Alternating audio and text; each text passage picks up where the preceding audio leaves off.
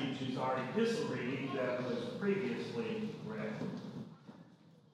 Dear friends in Christ Jesus, this past week in our nation we celebrated Juneteenth Day. Now I have to honestly say, I'm throwing him off, I did not know what that was.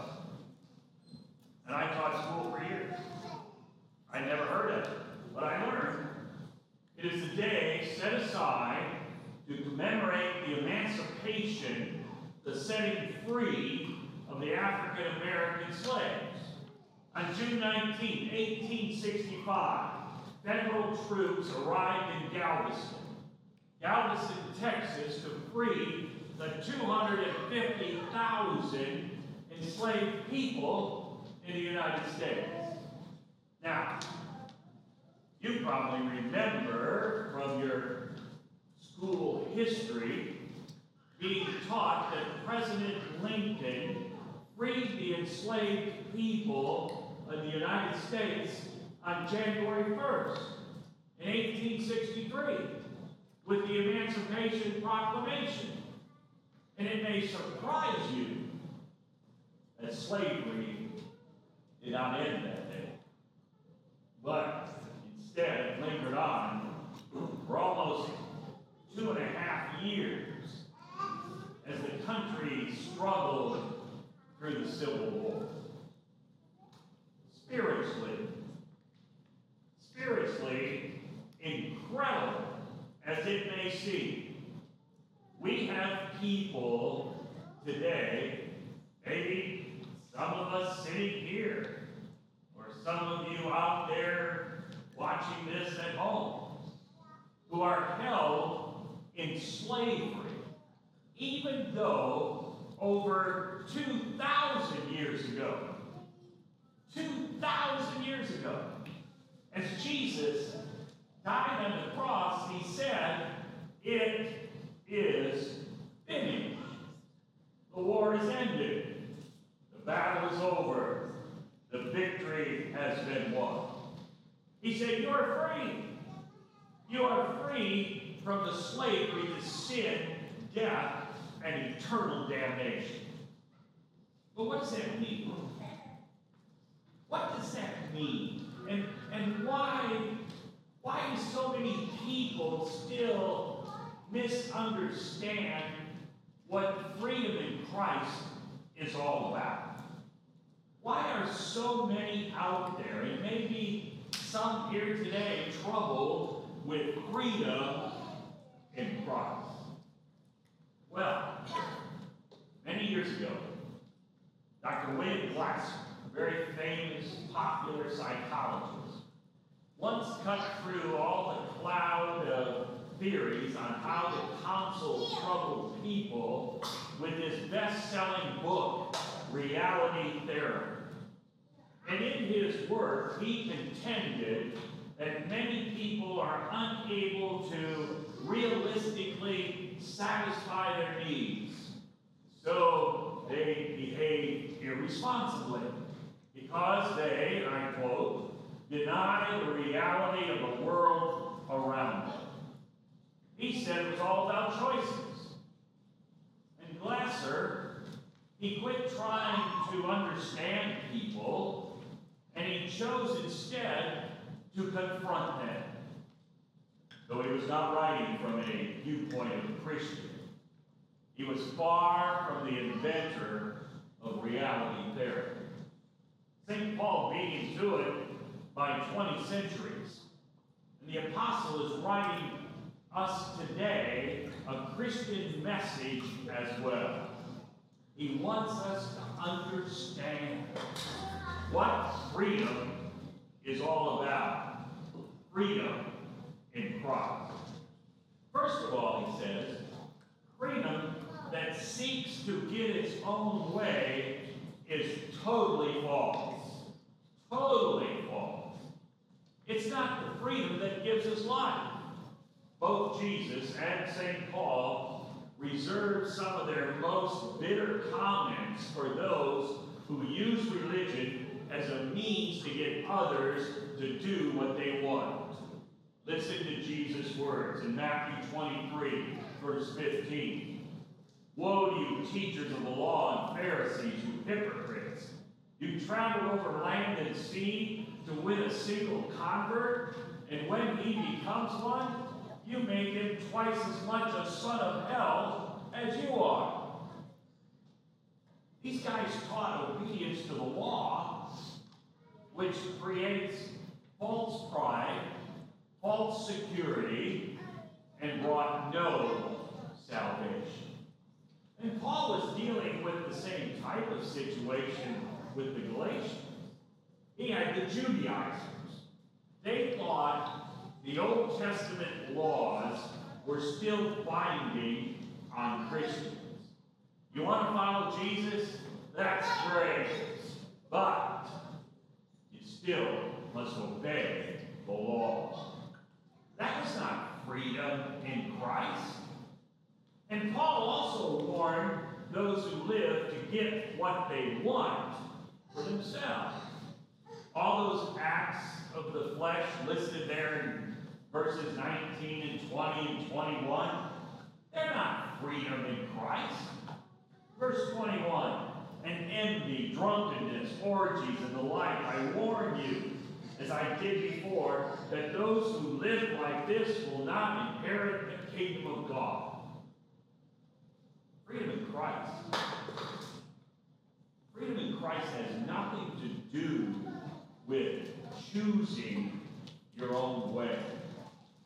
It has nothing to do with seeking self-pleasure. I'm free. I can do whatever I want. That's not freedom that gives life. The true freedom that gives life is revealed to us by and in Christ. It all comes from his love for us. For there's no limit to what we can do when we have and give away what God first has given to us. The only true freedom comes from God. He loves you so much that he sent his only son to be born in Bethlehem as a tiny baby.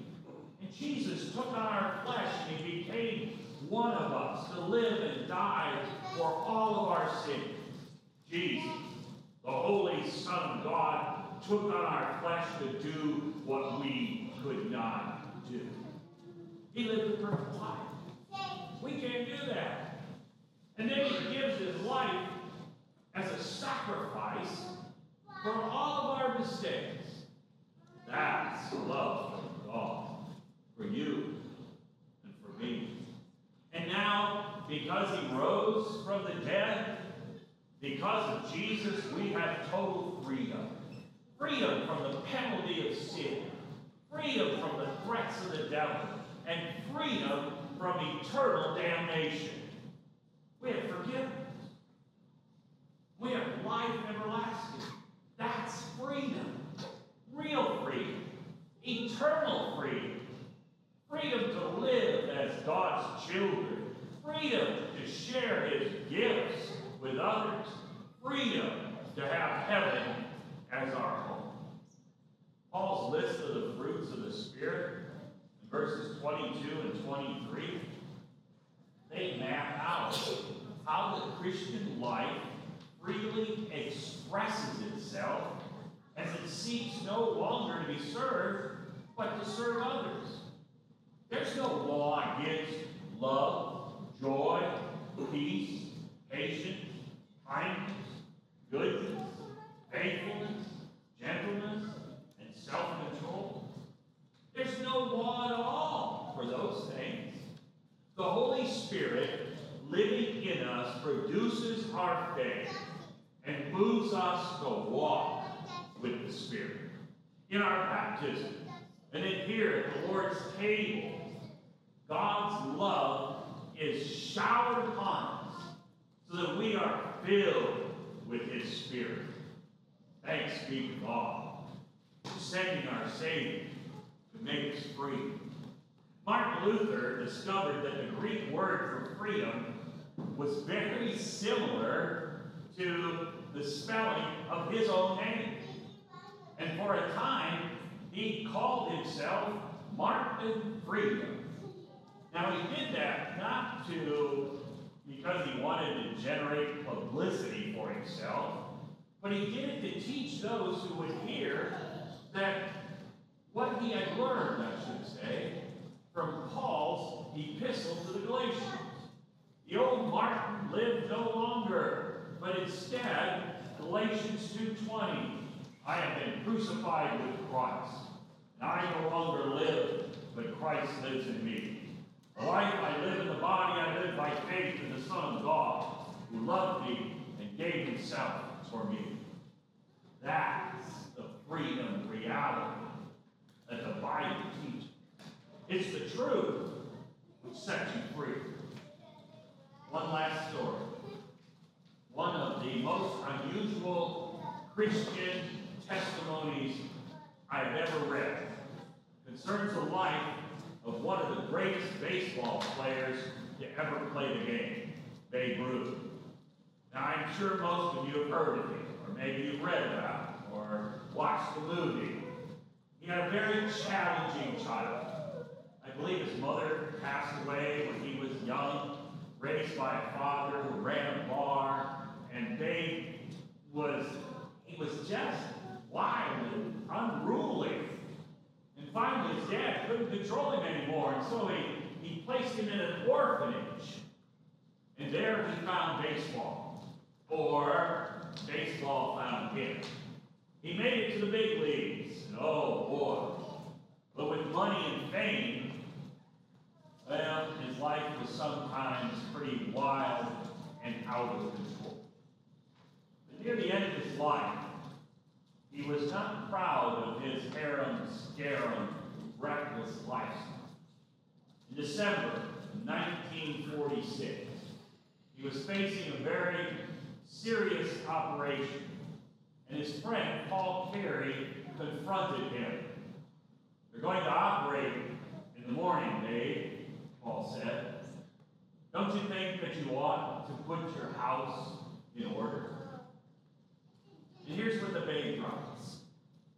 "I didn't dodge the long, challenging look in his eyes. For the first time, I realized that death might strike me out. I nodded. And Paul called in a chaplain, and I made full confession. The next morning, the priest arranged to give the Babe Holy Communion.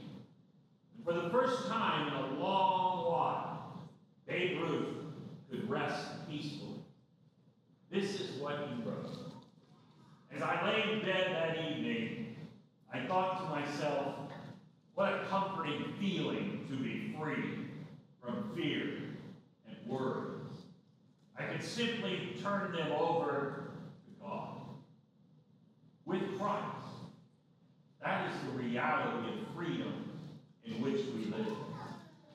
And so today, I pray that if there's anyone here who's burdened with sin and heartache, with pain and anger, if anyone feels the weight of guilt and conscience, please dump those fears and worries at the foot of the cross, at the feet of Jesus. For there is where God says you will have freedom and forgiveness and life. Not for the moment, but for eternity. Thanks be to Jesus, my friend. Thanks be to Jesus. Amen. And now the peace which only comes from above fill our hearts